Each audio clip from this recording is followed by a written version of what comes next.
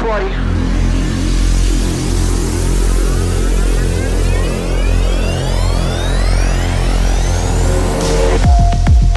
Benvenuti al Christian Podcast. Well, hello, my friends. My name is Beto Gudinho. Welcome to the Christian Podcast. Today, I thought I would do something a little different because I'm like 3 minutes prior to start a podcast with Dan Koch, who is a podcaster. Many more things. But he's got a podcast named You Have Permission Podcast. And he's also had a podcast previously that I used to listen to a lot called Depolarize. But I thought, what if I start recording and say hello to the audience even before he comes on? And then we kind of walk through the process of opening the chat and all of that. And I don't know. I feel like it could be interesting. So normally I do my calls through Zoom. And by the way, if you're watching this on Roku, thank you so much for watching. I think it's one of the most the better outlets that we have right now for our video. Would highly, recommend if you would, or request if you would like to give us a review on Spotify or iTunes. Check it out, the podcast there too, Christian Podcast. And leave a positive review, leave some stars, leave us a comment. You can visit anchor.fm/Christian Podcast, and we're there too. And that's actually a place where you can support the show through Anchor. You can support the show so simple with $1, $4 or $9 a month. So would totally welcome anyone that wants to support the show. It will help produce more episodes. This all requires, as you might look around and think, it requires technology and a little bit of investment. Not super much, but nonetheless, we'd appreciate all of your support for the conversations that we are creating for the 21st century. I believe Christian Podcast is about conversation more than anything else. It's about bringing the questions to the table and then going around and listening to each other rather than trying to make a cross. This is my point of view. Listen to it. You should believe like I believe. No, I think I have a way different approach. So anyways, let me see if Dan Koch is close. I'm excited. This is going to be a good show. It's going to be a great episode.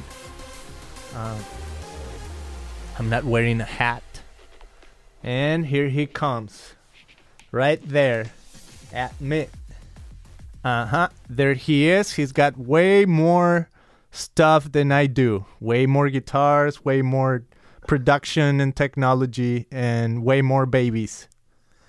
True. Well, I mean, I only have one baby, so I don't have way more babies. Way more because my kids are older, so you win because I don't have babies anymore. No babies anymore, yeah. Do you use the video or just audio? I use the video. I'm gonna put a background on then because this is very messy. Okay, we're gonna delete that then. Okay. I was starting the podcast before you came on, so wow, look at that. I see. You can leave it in. That's fine. People can hear me scrambling to see how embarrassed I need to be. I do. Yeah, it's my music studio, which is my day job, and it's also got like you said, a little play area for my son who's about to turn 1, and nice. Also it's just got some garbage, packaging from a computer and stuff that I haven't taken care of yet, and that's a little bit embarrassing. But that's fine. No worries, man. No worries. Plus, I love all the books back there, man. Just tell me about the books. Well, this is not real. I don't know whose books these are. In the real background, I got a bunch of records. My books are in the other room. Oh, I thought it was a picture you took of your actual living room and just no way. Overimposed it. This is some kind of this is some kind of beautiful mansion. This is not my house. Nice. Love it, man. Well, thank you for coming on the show, man. I appreciate it. My name is Beto Gudinho. Would love to introduce myself to you finally right here on the screen. I mean, I Yeah. almost feel like I want to reach my hand out and go like this. Yes, we can Virtual Zoom shake. handshake. There we go. So I was telling the audience even before we started a little bit about how I found you, that a while back I was listening to this thing called the Depolarized podcast. Yeah. And I thought, man, this is phenomenal. I think you're brilliant. I think you have, like very opinionated and substantiated ways and points of view. So I thought, later on I found out, wow, now he's got the You Have Permission podcast. So a little bit of what I'm trying to do here with Christian Podcast is kind of feature other podcasts that are under that, like kind of like Christianity label when you go to iTunes and Spotify. Yeah. And just talk to the podcasters and see what they're a little bit about. But all that to say, I always feel like I want to get to know you a little bit more than just tell me what your podcast is. And I'm growing too, I'm on like my 21st episode. So I consider you like a legend already. Wow, it doesn't take much to become a podcasting legend. Yeah. Compared to other, being an author or a filmmaker or an athlete, all you got to do to be a podcasting legend is just like make a few hundred episodes, and then you get legend status. I'll take it. Yeah. Legend status, man. In my list, you're already a legend. And plus, I don't really follow sports anymore. I used to, though. Too busy listening to every podcast on the Christianity charts. Pretty much. I came from Guadalajara, Mexico, so I was a big fan of my team called Chivas. Yeah. But then Chivas, Mexico, yeah. Yeah, but then here in the US, soccer was not really a thing. I mean, it is, but it is not. So it's weird. Isn't there a second Chivas team that's like in California? There was. In the MLS or something? They were, but they didn't make it, so now it's gone. Oh, bummer. I'm from San Jose, California, actually. So where are you in California? I'm in Southern California in Costa Mesa. In Costa Mesa. So nice. it's Orange County. Yeah. Nice, man. Well, we'd love to get to know you a little bit before we talk about your podcast and like all these questions I have about like deconstruction and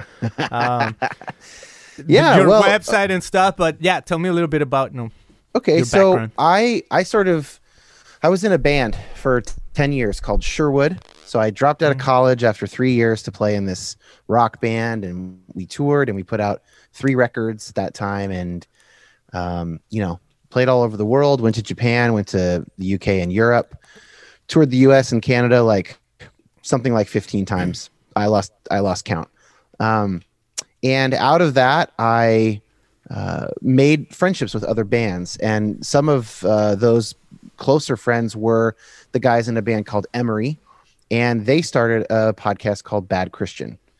And so I started coming as a guest onto their show, and I kind of got a taste, and I was like, hey, I think I like doing this. I like podcasting. So I started up Depolarize. That was my first show, which you mentioned earlier, which was about politics and psychology, a little bit of religion. I always wanted to talk about religion, Christianity specifically, but what didn't always make sense. So sometimes I'm kind of shoehorning that into episodes that don't, it's not really what the show is about. And eventually I stopped doing that.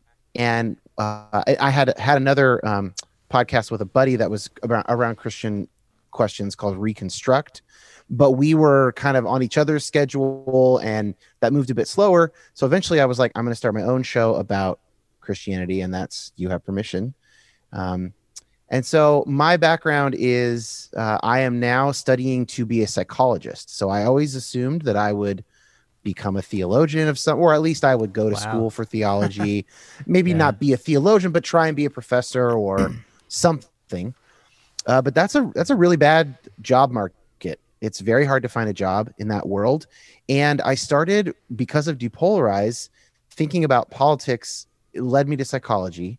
And I thought, wow, this is so interesting. I think that the answers, the descriptions that psychology gives me are kind of more satisfying for the questions that I'm asking than the descriptions that theology gives me.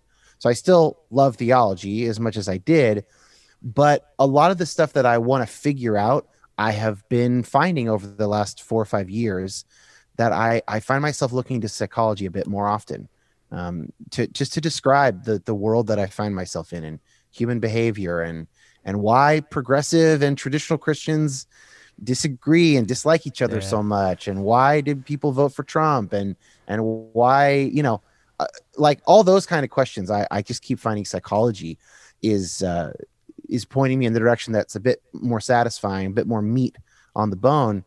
And so I continue this show, you have permission, dealing with faith questions, but a lot of psychology comes in, and eventually that will be my career.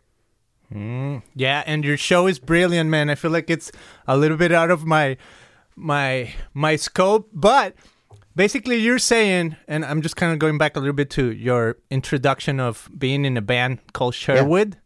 So you're saying that it's harder to make it in psychology, but it's easier to be in a band traveling around the world? No. Well, yeah. So that was, I mean, we were obviously very lucky. We were a good band. And I had played my little part in that. I was a fifth of that band being good. But also we didn't have any families. None of us were married during those years. We didn't really have any expenses. And so to try and make a living out of that today would be impossible. And so I actually, for my day job, you saw the guitars earlier. I write music for advertisements. So that's how I pay the bills right now. And then eventually I'll be a psychologist, and that will be how I pay the bills. So I did figure out a way to make money with music, but it wasn't on tour. And so when I say that theology would be hard, I mean, if I'm going to stop doing music and I'm going to go do theology, or I'm going to go do psychology, psychology is a much easier way to support a family than theology, because there are very few jobs. Nice. Well, I want to tell you, as you were saying psychology, just kind of like a funny story. Yeah. Kind of like an icebreaker type of thing. But when I was in high school, I don't know your age, but I'm going to be 40 this year. I'm 37. Yeah. Okay. So in high school was around like 1997 or 98. Yeah. And a funny thing is, how you go to school and then they have this test where they're trying to, okay, you could be good at this or you could be good at that. I don't know what it's called in English, but this is a high school in Mexico, right? So I go through that test, I do it, and then like a couple weeks later, the teacher comes to me. It's like, hey, I want to sit down with you. And she says, Beto or Humberto, felicidades, congratulations. You could do anything you want. The test came back, and I don't know if she meant like I'm brilliant or something, but she's like, you can do whatever you want, right? So That's like, awesome. Okay, but then she said this, but if you want something specific, you would be really good in psychology.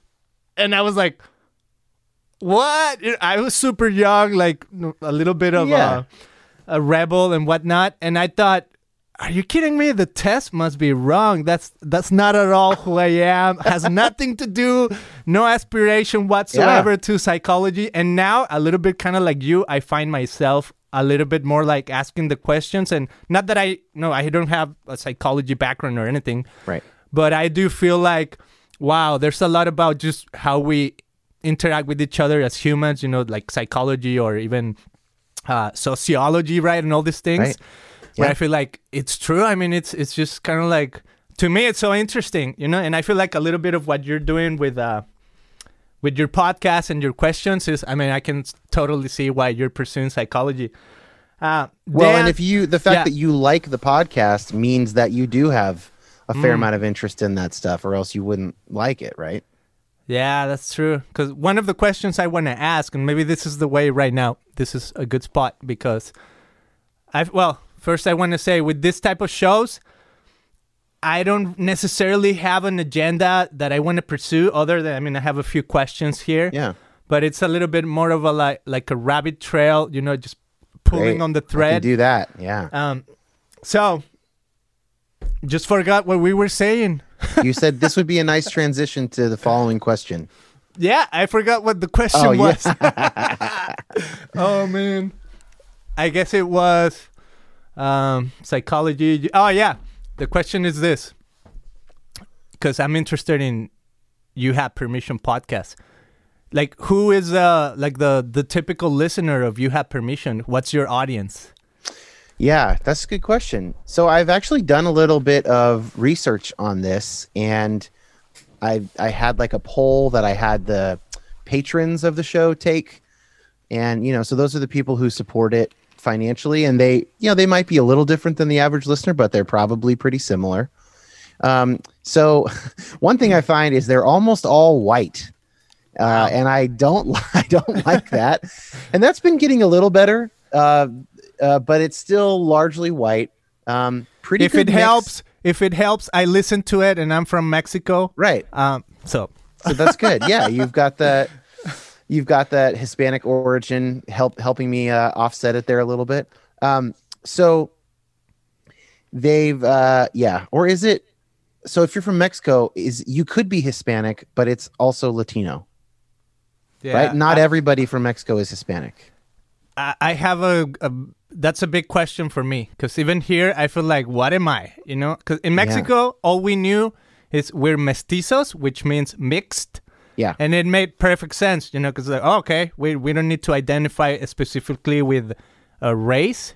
Yeah. It's like we're just a mixture, and that's how I would describe myself. So, but then in America, I do find that you're white, you're black, or you're all this other stuff, and I feel like sometimes people do confuse, Hispanic heritage or, even speaking Spanish with, oh, that's your race. I'm like, wow, I don't think that's my race. But yeah, it could be super confusing. Yeah, I get it wrong, but I think that in the States, we would say that there can be people of Spanish descent who are considered white. So they're Hispanic. But if you have like indigenous descent from Latin America, then that's Latino. And so you could be both, or you could be one or the other, or both, I think. I don't really understand it. Anyway, that's probably a waste of time. But so a lot of white listeners, pretty good mix of men and women, but I think more men. I think what you're probably getting at really is more like, I would imagine what you're asking is, where do they stand kind of in religiously? Is that what you all of mean? It, man. I like the stats. Okay. I like the stats. You're interested in the stats. Okay. All right, good. So the average listener of You Have Permission is probably like 30, maybe 30 to 40, and is a former evangelical, I would say. The average listener is somebody who was raised evangelical Christian and does not identify as evangelical anymore, but probably does identify as Christian. That's I'm thinking of kind of like the average listener, right? So yeah, 30-ish. Still Christian, but not the same kind of Christian they were raised. Theologically, somewhat liberal. So very few people that listen to the show self-identify as conservative theologically. Some of them identify as like very liberal, but more than that would identify as like somewhat liberal theologically, and probably somewhat liberal politically. So more Democrats than Republicans, but there is a mix on that. And there's a lot of independents, people who don't really identify with either party. What else? What do I know about them? It's kind of bad timing. I wish that if we had done this in like a week or two. I'm having an interview with my editor who combed through all that data and like pulled a bunch of talking points out, and we're going to discuss it as an episode for the patrons. And so I would have way more of this on the top of my head if we had already done that, but that's a start. Mm-hmm. Well, I guess another good question would be kind of like in the same theme of who the audience is it would be kind of like, how did you end up in this position where you need to have a podcast for this type of audience? Like, what's your journey? How did you end up on this side? Or, how would you define your own theology or your own, stance politically and all of that? I think that this is something that I think that a Mexican high schooler and a Californian high schooler might have had in common. Did you listen to punk rock when you were in high school? Yeah, a little bit, especially what was it? Blink 182 and stuff like that. Okay. Yeah. Okay. So for me, a lot of this comes back to my first identity as a teenager being like a punk kid. And there is a part of me that still really resonates with that and identifies with that. And one of the things that I was finding as my own faith, so I studied philosophy in college, and I'm sure we're gonna talk more explicitly about faith deconstruction and reconstruction and all of that. But for me, they basically always happened pretty close to each other. I never deconstructed all the way down to the ground. I never really didn't consider myself a Christian. Maybe a couple months in college when I was like really depressed, and it wasn't really what it was about. I don't think. I think there was something else going on, and so it's more been like a piece of this, a piece of that as I go along, as I learn more, as I live more, as I talk with smart people, and as I grow up, basically. And so one thing that I found when I got to a certain point of recognizing, I'm basically like I'm a progressive Christian. I have a liberal theology, in the classic sense. I started really recognizing how often people in more conservative circles would kind of demonize that and would use actually really bad arguments against it. So they would say, liberals are caving to secular culture and they just want to be accepted by mainstream culture. And so they are giving up their faith, to fit in or something. And I started looking around and I was like, there's some pretty weird conservative culture, like, I don't know, being obsessed with guns, being obsessed with war and militarism, in the last 5 years, like rabidly supporting Donald Trump. These are cultural forces as well. And it looks to me like people on the right are caving to that culture. And so it's not so clear that we can just label one side as wrong and heretics and whatever. And so that made me want to say, like, you have permission. Like, I felt like a lot of people, especially if you grow up in a more strict environment, it is heavily implied that you do not have permission to consider other ways of being a Christian, other ways of being a human being. And I felt like you do have permission to do that. Like, says who? Like plenty of Christians have liberal theological beliefs. I think Martin Luther King was kind of liberal theologically, Martin Luther King Jr., right? Like, so that's kind of what brought me there, of just like a little bit of a punk rock thing of like, no, you can't tell people that they're not allowed to use their mind and heart in the service of discovering the truth in God's world. And so I think that's what brought me. That's a good question. That's what brought me to starting this show. Mm-hmm. Wow, man, that's good. And I wonder also if, as you talk about kind of like theologically progressive, and conservative, is that how you say it? Yeah. Right. But then is that kind of like translated equally to when it comes to like politics? I mean, if you're culturally conservative, does that mean you're kind of like theologically conservative too? What's your experience? What have you noticed as you have asked questions to like all these, smart people? That is a really good question. And what I think that we have seen is that increasingly that is true. Yes, they are aligned with each other, and they haven't always been that way. And so that is actually one of the forces that I think people do cave to.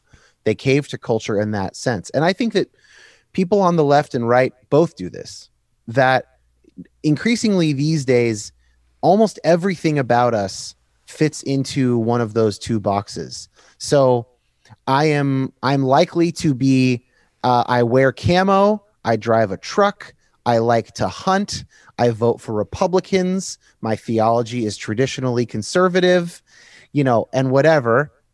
And let's see what else. I like Duck Dynasty, and I like, the Jack Reacher movies or something. Fill it in however you want. Or on the other side, and I live in a rural setting or, deep suburbs, or I'm urban, I am politically liberal, I drive a Prius, or I wish I drove a Prius or an electric car. I don't wear camo. I wear like J. Crew, like well-fitted clothes or Gap or something. I listen to urban music, so I listen to hip hop. Don't listen to country.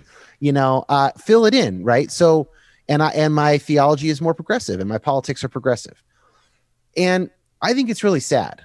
I think it's sad that we keep seeing that more and more and more and more, and there are no current signs of that slowing down, as far as I can tell. But that wasn't true like 50 years ago, for instance. That was not true. Those things were not all lined up in the same way they are now 60 years ago. And so myself, I am quite liberal theologically, but I'm actually I'm only kind of center left politically. I'm a bit of a moderate politically.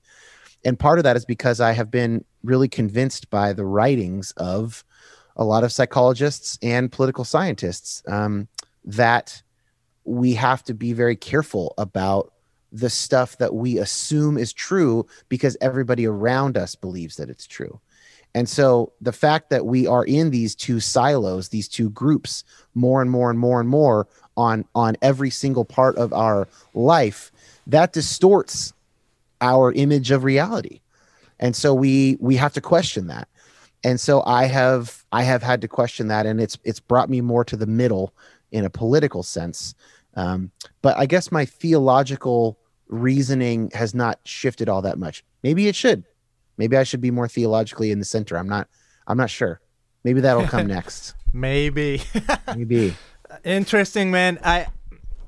First, I feel like a lot of this has to do with Christianity in the West, right?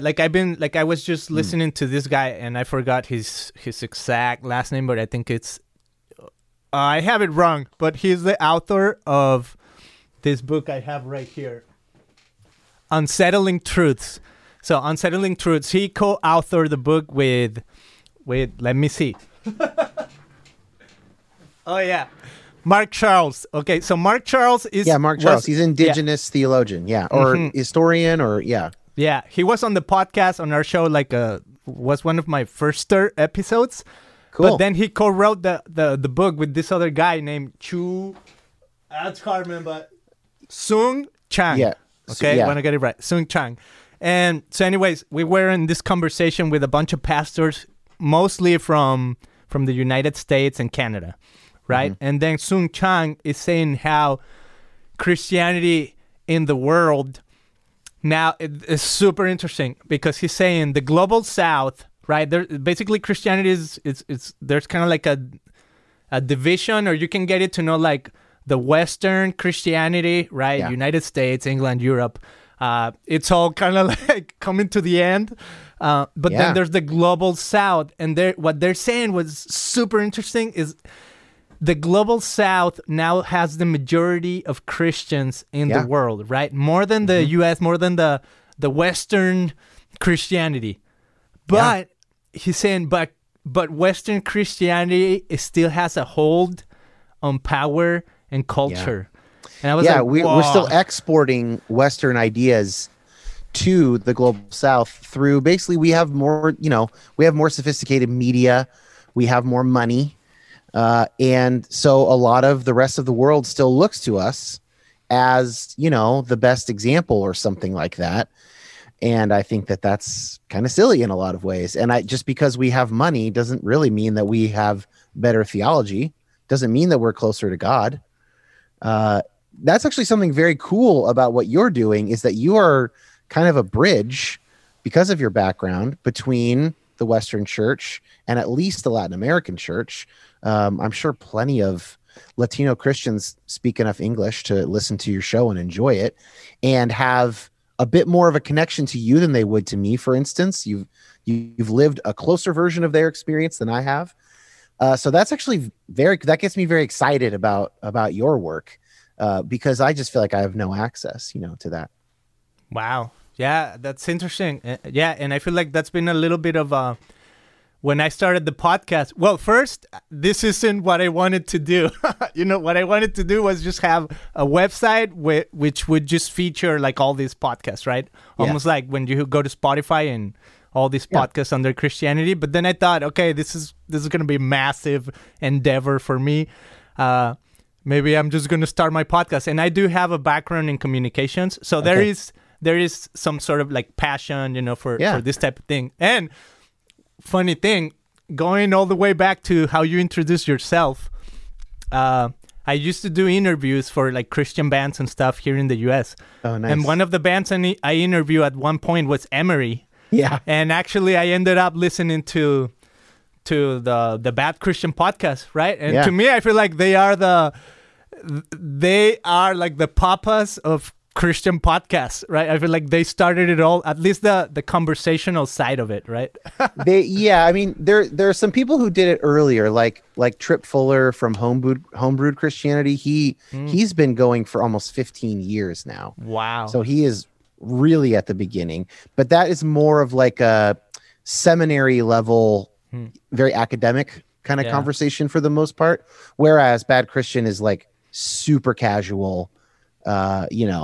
They did go to college, but they do everything they can to talk like they didn't go to college, that kind of a thing. And they're good buddies of mine. So I can give them a hard time, but you should I wonder, do you do any stuff with Spanish language Christian podcasts as well? Well, I do have one episode with a podcast that's in Spanish. Yeah. But the funny thing is they're in Peru, but they're both American pastors who moved to Peru like 38 years ago. Okay. So their podcast is in Spanish, but on my show they were speaking English because it was comfortable for them to do. But I do want to do more of like Spanish stuff. I mean, I think if I were you, I would have the two branches, and I would do a both. I mean, obviously, I'm not trying to double your workload or whatever, but like you're at a cool little, you're at a very interesting place, and I think that you could even bring together conversations between English-speaking Latin American podcasters and Western podcasters with you hosting, and talking about their different experiences, the way that their shows are received, the kind of stuff that they learn from the people who are in their lives day to day, where they live. I mean, it's just, you've got a pretty unique little placement here. I'm going to take you up on your advice, man. And actually, maybe one question, because you have more than 100 episodes of experience, man. So would you, if I do a podcast in Spanish, do you think it should be, branch it out, but at the same time, would it be on the same feed as this podcast, or would I have to separate it? Two feeds, I think. Yeah. Okay. Yeah.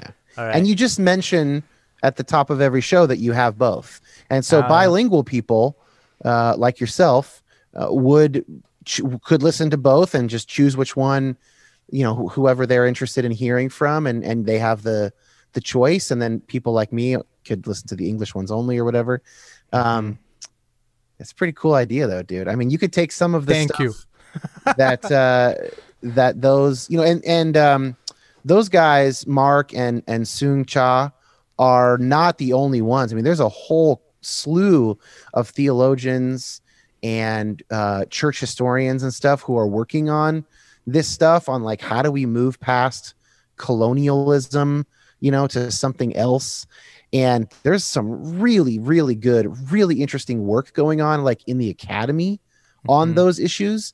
And I've talked with the people here and there about it on the various podcasts of mine. It's not an area that I've spent a ton of time on, but I know that really cool work is being done. And you're like incredibly well positioned to actually like do some of that work, get those conversations going. Mm-hmm. I'm going to do it, man. I'm going to do it. I'm on it. Love Heck it. Yeah. Yeah. Heck yeah. I don't really know if people swear on your show or not. We swear on my show sometimes, but I try and keep it. Is heck swearing? No, heck's not. I was going to say hell yeah, because that's how I talk. But I don't know. Maybe that turns some people off. My brother used to say that all the time. No, from Mexico, we've been here, and he's like, hell, or whatever, or heck. But he was funny. He was just a funny story about my brother. He's in Mexico, but he used to be really careful when he used the word beach because he couldn't pronounce it very well. So it's like every time it's like, we're going to the beach.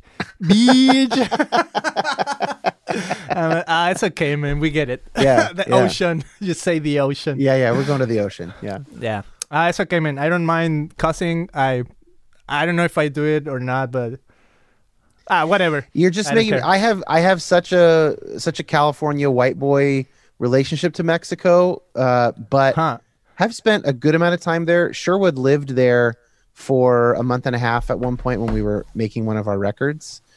And I've been, I don't know, 12 times or something to Mexico in my life. And you just talking about the beach makes me think of just the Tijuana beach and some of the taco stands there.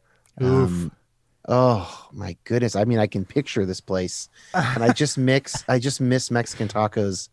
If I'm ever in San Diego, I drive as close to the border as I can and I get, whatever I can find that is like as authentic as possible. It's just like maybe my favorite food in the world is a taco in Mexico. It might be my number one food item. Wow. Yeah. I think the same for me, man. Even though if you are around Orange County at all, come over and I'll take you to some really good places here in the area. Now, even to my house, man, because my wife knows how to cook Mexican stuff. My turn to take you up on something. That's what I'll do next time I'm in OC.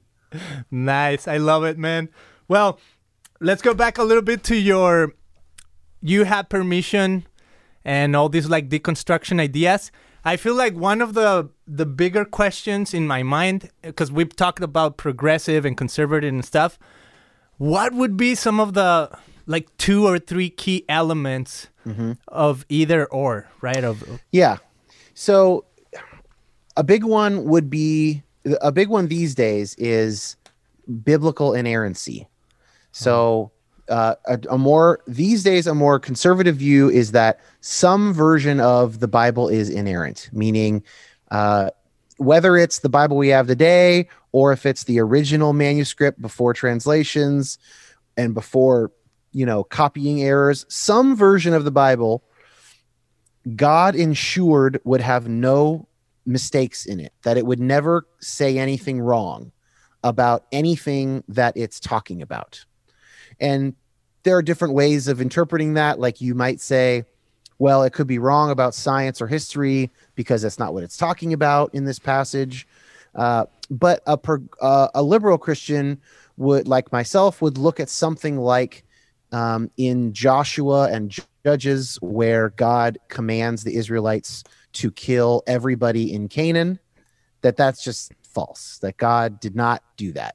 God is not the kind of God that would actually command something like that. Whereas if you were committed to inerrancy, then you would have to say something like, well, God did command it, and we just must not understand why he did, and maybe here's an option or here's an option. Whereas a non-inerrantist can go, oh yeah, they got that wrong. That's not what God is like. That's not what God's like. And we know that because of Jesus, or we know that because of, whatever. Right. Wow. So inerrancy is a big one. Inerrancy is a big one. Yeah. If you go, but what's interesting about that is that's really only a big divider since in like the last 100 to 200 years. Earlier than that, when fewer people were literate, that was not what separated liberals and conservatives. But that is often what does separate us today. Another one would be gender and sexuality questions. So some conservatives do affirm women as preachers, as ministers, and they ordain women. So the Foursquare denomination is a pretty conservative denomination, but they do ordain women, and there's a handful of others. Whereas all the liberal denominations ordain women, and then the only liberal denominations will be LGBTQ affirming. So they will say it's not the gender of the person you're having sex with that makes it sinful or not. It is, other things about selfishness or whatever else that would make sex sinful. Whereas conservative or traditional Christians would say, no, the Bible says that homosexual and other, non-straight sex is wrong in God's eyes. So that's another big distinction. And then maybe another one that's, and for a lot of these, if you actually broke it down, all the different denominations, it's a little more complicated than I'm making it out to be. And especially Catholicism and Eastern Orthodoxy really complicate things, because Catholics do not believe in inerrancy, for instance, but a lot of Catholics are very conservative. So in that sense, it's more like, well, do you like the Council of Trent, or do you like Vatican II? Do you like Pope Francis, or did you prefer Benedict? So Catholicism kind of has its own internal conversation. I'm mostly talking about Protestantism, where when we disagree, we start new denominations and then we fight with each other. So that's okay. So that's the basic landscape.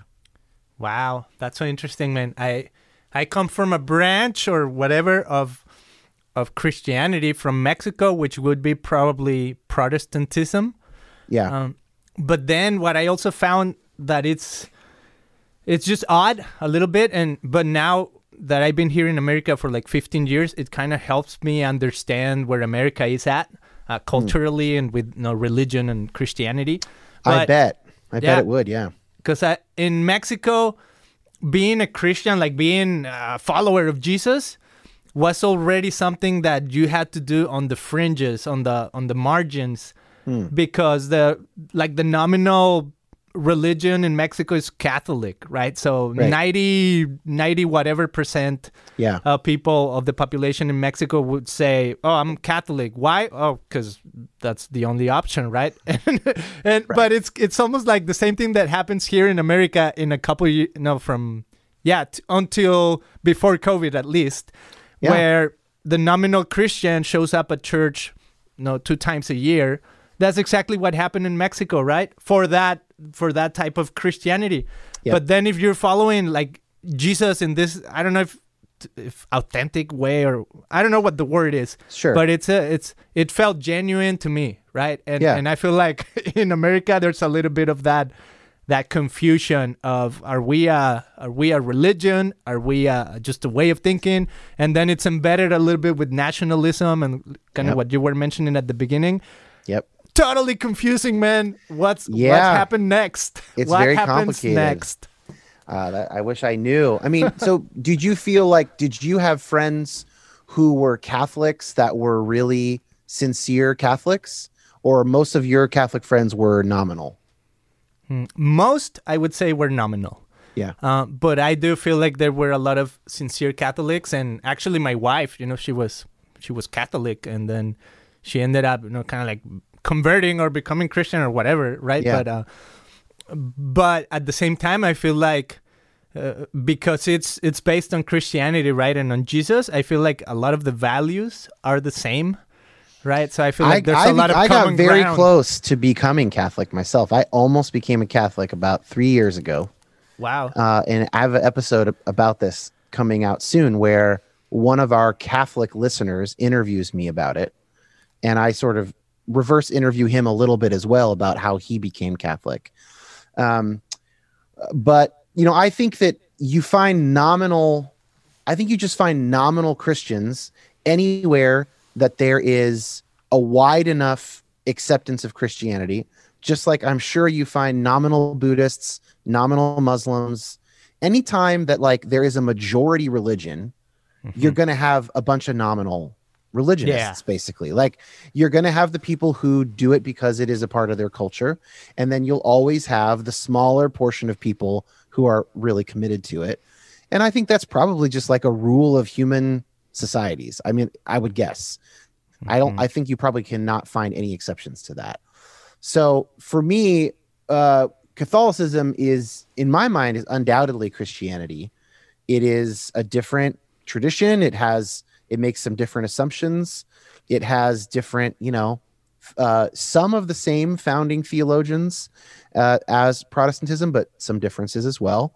But most Protestants will quote Aquinas or Augustine or, all these guys who were doing their work when it was still Catholicism, basically.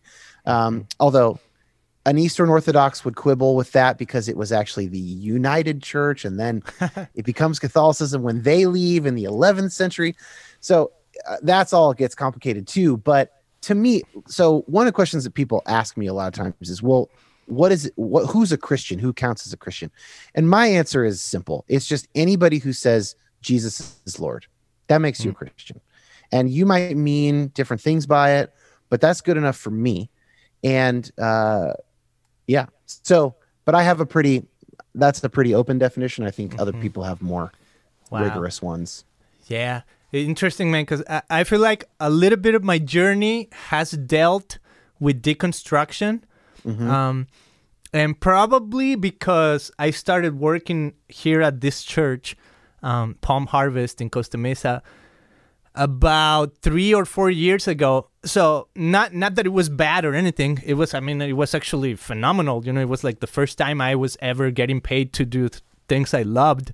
Yeah. But at the same time, I was wrestling with the idea of, wow, now I'm getting paid to do things I love, when all my life, you know, even when I was in Mexico, even here in America, I've done these things out of just volunteer, right? I've been the guy that plays the song or sings worship or leads people, you know, into the presence of God or whatever, because it's just part of my heart's desire, right? Yeah.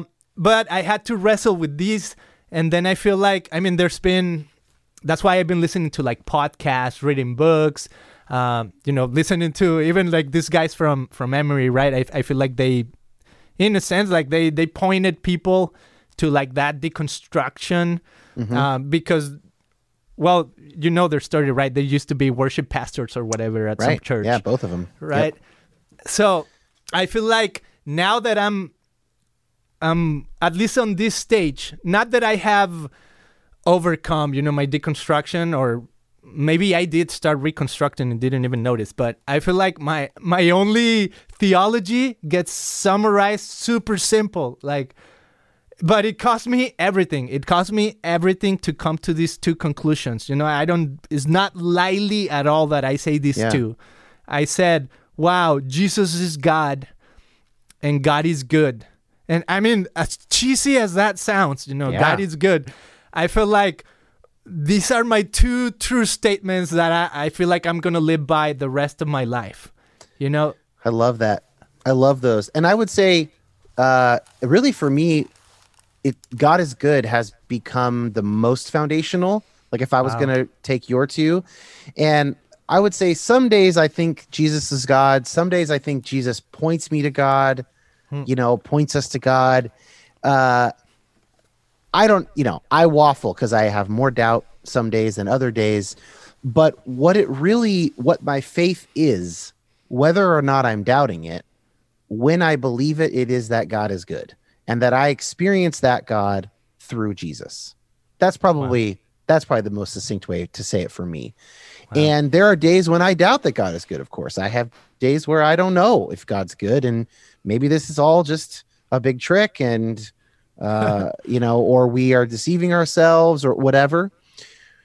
But most of the time, I recognize that my experience of God is indeed that God is just completely unending love, and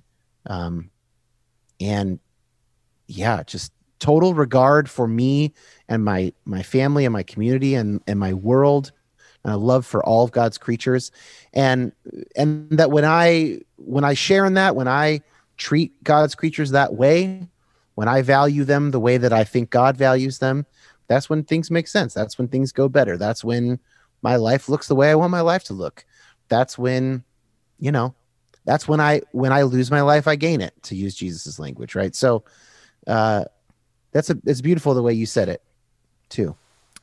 Thank you, Dan. Well, as I'm thinking of, you know, what you said at the beginning, that you do have a little baby and God is good, you know, or you have found that statement to become truth. I think I heard, it might have been maybe in a Bad Christian episode long ago. I don't know where, man, but I think there was some sort of like a struggle to have children, something like that. Yeah, my wife and I, yes. Okay, because now I've kind of followed you on Instagram, and I feel like, wow, this guy is in love with this little boy. Yeah. Yeah, we had 3 years of infertility. We had 4 miscarriages in a row. They were all early miscarriages. So I now know I actually can't imagine, 20 weeks or something like that, which we've had many friends. Ours were more like 7 to 12 weeks, 1 surgery in there for my wife. And that was really hard, man. And it also happened at the same time that some stuff with my family was going on that was really hard. And that was just the darkest few years of my life, probably. And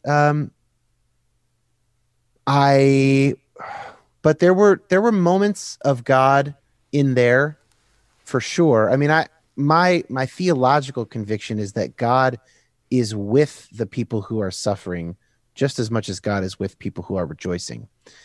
And I do think God was with us. And there is evidence of that. Like, for instance, in the way that we chose to go forward with IVF, which I know is controversial, and actually I have some pretty strong feelings around it. But given what I knew about our situation, I felt comfortable with it, and so did my wife. But there was like a prayer moment as part of that felt really confirming. And there was a conversation with a very loving friend that I think God spoke through. And then, of course, we had Soren, healthy and happy. And the day he was born is the best day of my life. And I always tell my wife, I'm sorry to say that, but it easily beat out our wedding.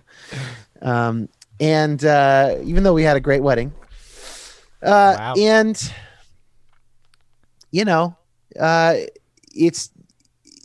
I can't think about my faith without thinking about my son being born and thinking about how fatherhood is changing my theology, or filling it in or giving me better metaphors. I don't know how to say it exactly. You probably know exactly what I'm talking about. Yeah, I have 3 kids, man. I know parenting changed me for sure. Yeah. I feel like it gave me a brand new perspective. I remember one time asking, my oldest was super young, was probably like maybe 1 or 2, I don't remember. And my dad was visiting from Mexico.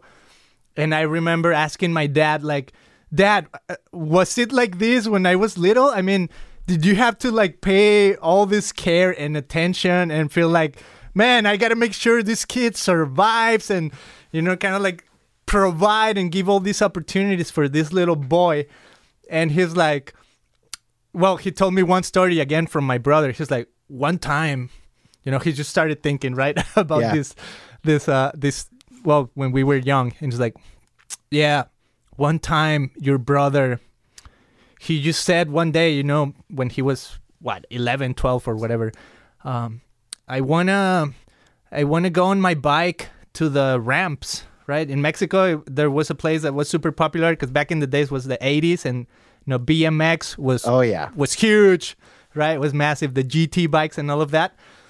And he's like, and I said, okay, I'm going to take you, and then I took him there, and it's just like, and he was jumping and he was flying, and my heart was just like sinking every time because I'm like, wow, this guy's going to fall, this guy's going to land, he's going to break something.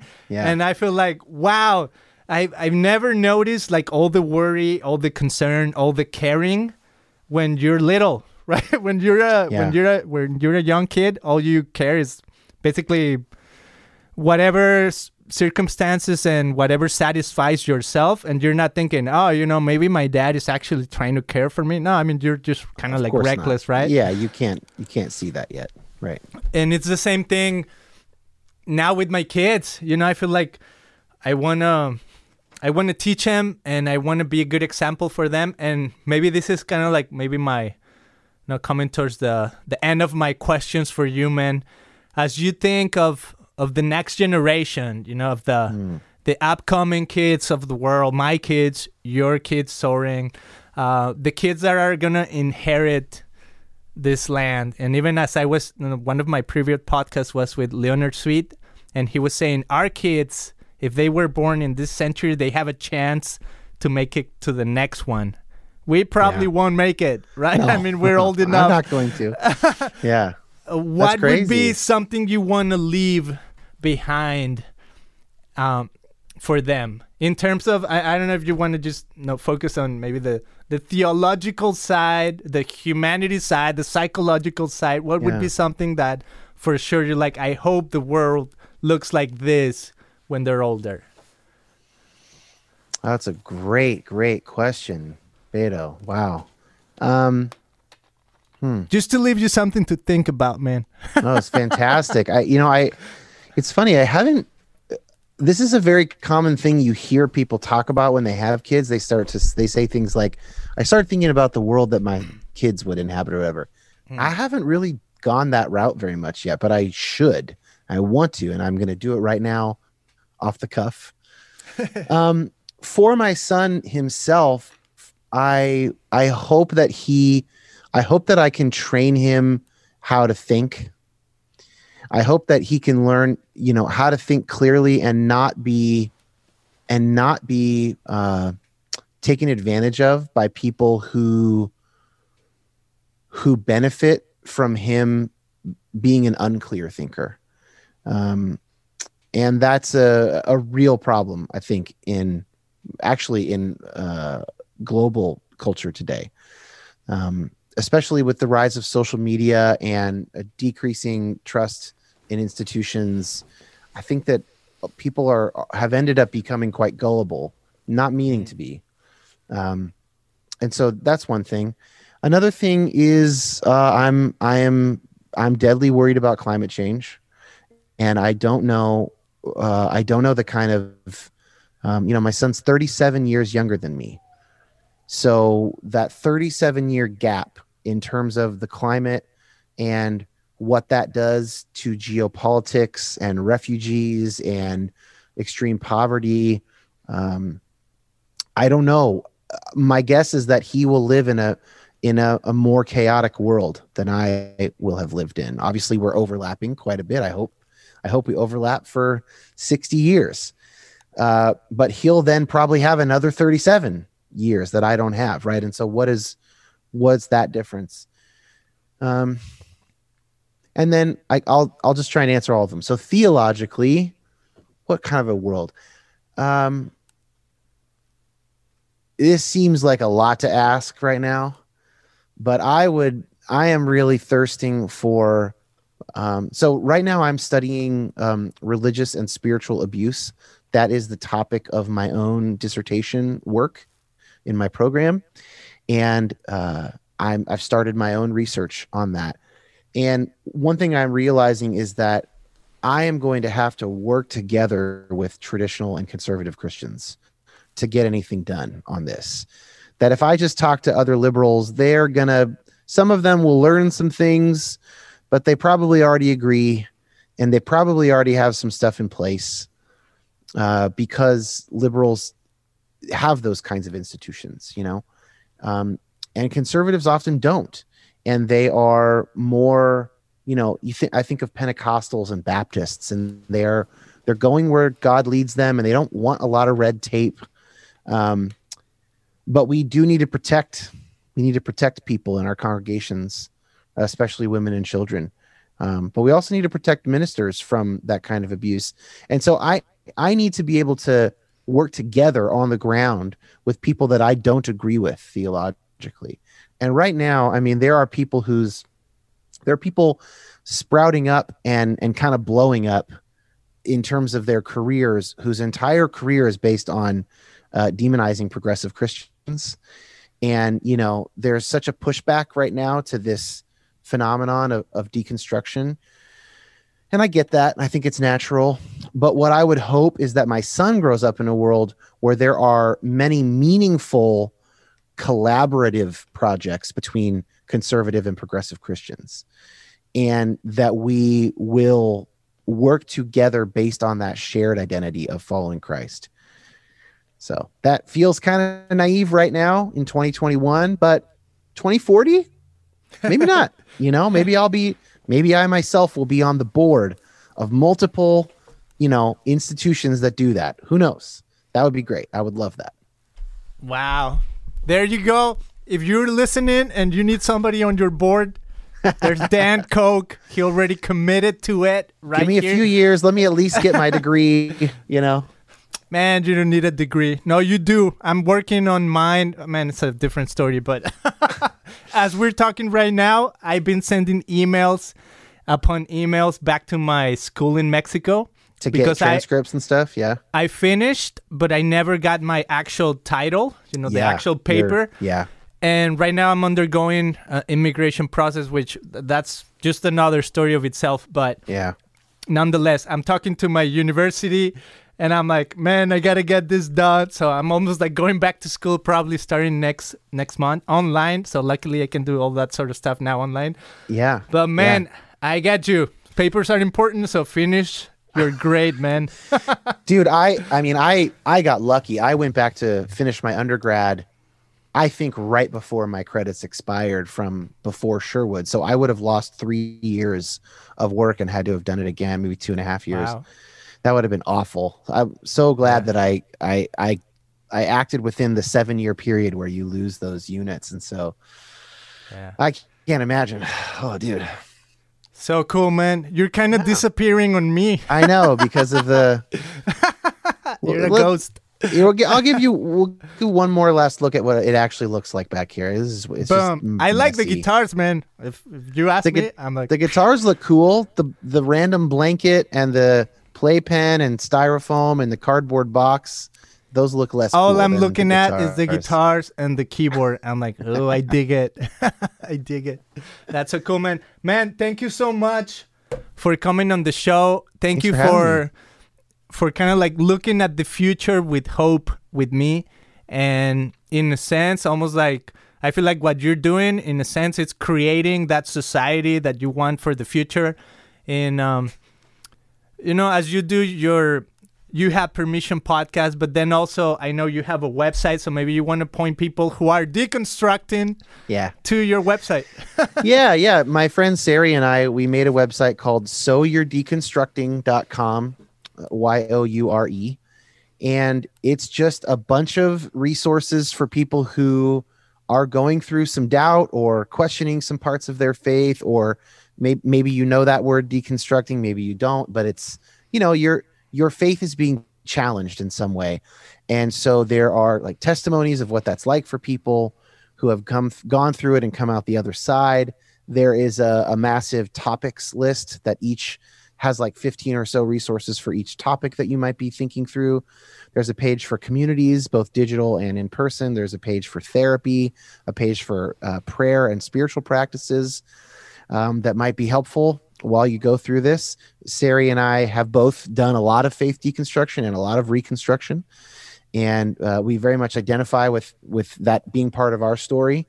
And it's just resources. We're just it's just the kind of thing we wished had been around when we were going through it. That's as simple as that, really. So good. Well, there you have it. Dan Koch from You Have Permission podcast. I'm going to have your show also on christianpodcast.com as one of the feature on the directory. Awesome. So if you guys are listening or watching and you want to go, and just so you know, I'm looking at this other camera I have. So. Yeah, that's fine. Go now to christianpodcast.com. Check out like all of our episodes that we've had and we've done with people all across the world and other podcasters. Featuring like the Christianity label or whatever it's called. So check it out. Check Dan out. Check his website. He's a good dude. He's super smart. Go check his episodes. They're brilliant. They way more brilliant than sometimes what I can offer you. So go check him out. I don't mind if people say, man, all I got out of Beto was that he pointed me to Dan. I'm okay with that. That's good. So go check it out. Thank you, Dan, for being on the show. Do you want to say one last thought, one last word, one last whatever? No, I think you got it, man. I'm very happy to meet you, and I'm excited. I want to be in touch about your project and how you can bridge some of those worlds a little bit. That'd be so good, man. I already have an idea of what I'm gonna do. So thank you so much for cool. Yeah. For the advice, man. Great. Have a great rest of your day, man, and go and keep on being the best dad ever. I think my wife is the best mom ever, and I'm an adequate dad, is how I would say it. But I'll keep being at least adequate. Thanks, man. All right, man. Bye-bye. See ya.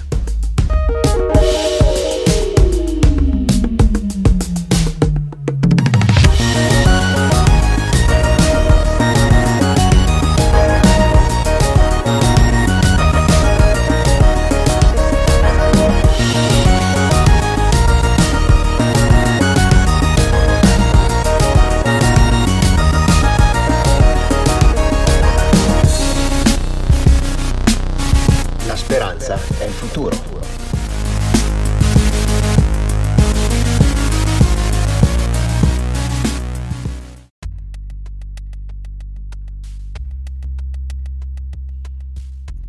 Thanks for listening to this episode of Christian Podcast. If you liked this episode, share it with friends and family. Make sure you subscribe and leave a positive review wherever you can. You can also visit christianpodcast.com to learn more about our show. Hasta la vista.